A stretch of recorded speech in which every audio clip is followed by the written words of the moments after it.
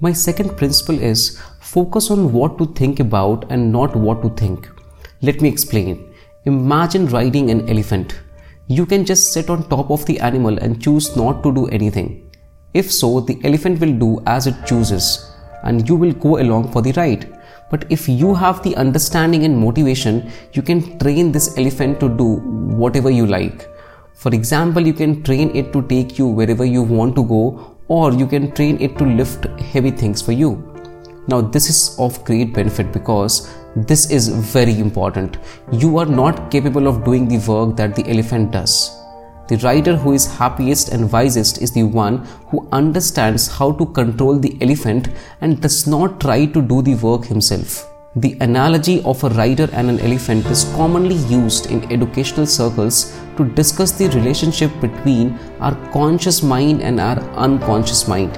If you don't control your unconscious, it can drift. If you train it, it can do amazing things for you. This analogy is particularly relevant to how we perform during standardized exams. Our conscious mind is the rider. It gets all of the notoriety and attention because it is what we most notice and because it seems to be in control. But once the timer starts, your unconscious, your instincts and habits for what to think about and how takes over. Now let's talk more specifically by discussing just one important skill that you are going to have to showcase on test day. Your ability to evaluate the reasoning in an argument. Now most logical reasoning questions require you to evaluate the reasons that an author gives in order to justify his point, and your success on the entire logical reasoning section hinges in large part on your ability to do this. So you think this is going to be a big part of the Clat.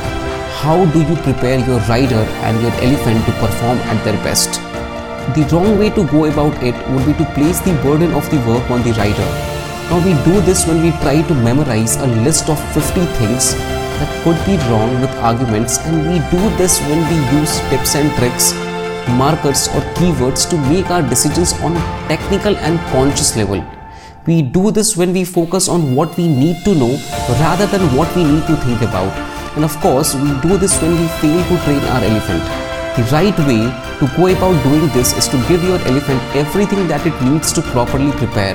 A simple and intuitive understanding of the issues that will appear on the exam, logical and usable strategies for handling all of these issues, and most importantly, plenty of experience putting this understanding and these strategies to good use.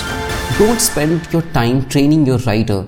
Do not think that by hearing about some clever strategy or memorizing some trick, you can do the heavy lifting needed for the success on the Clat. Invest your energy rather into training the elephant and becoming a good rider. You can do this by focusing on what to think about rather than what to think. By focusing on the decisions to be made rather than the right way to make them, by making sure you get plenty of experience with the types of situations that you are likely to face on the test day.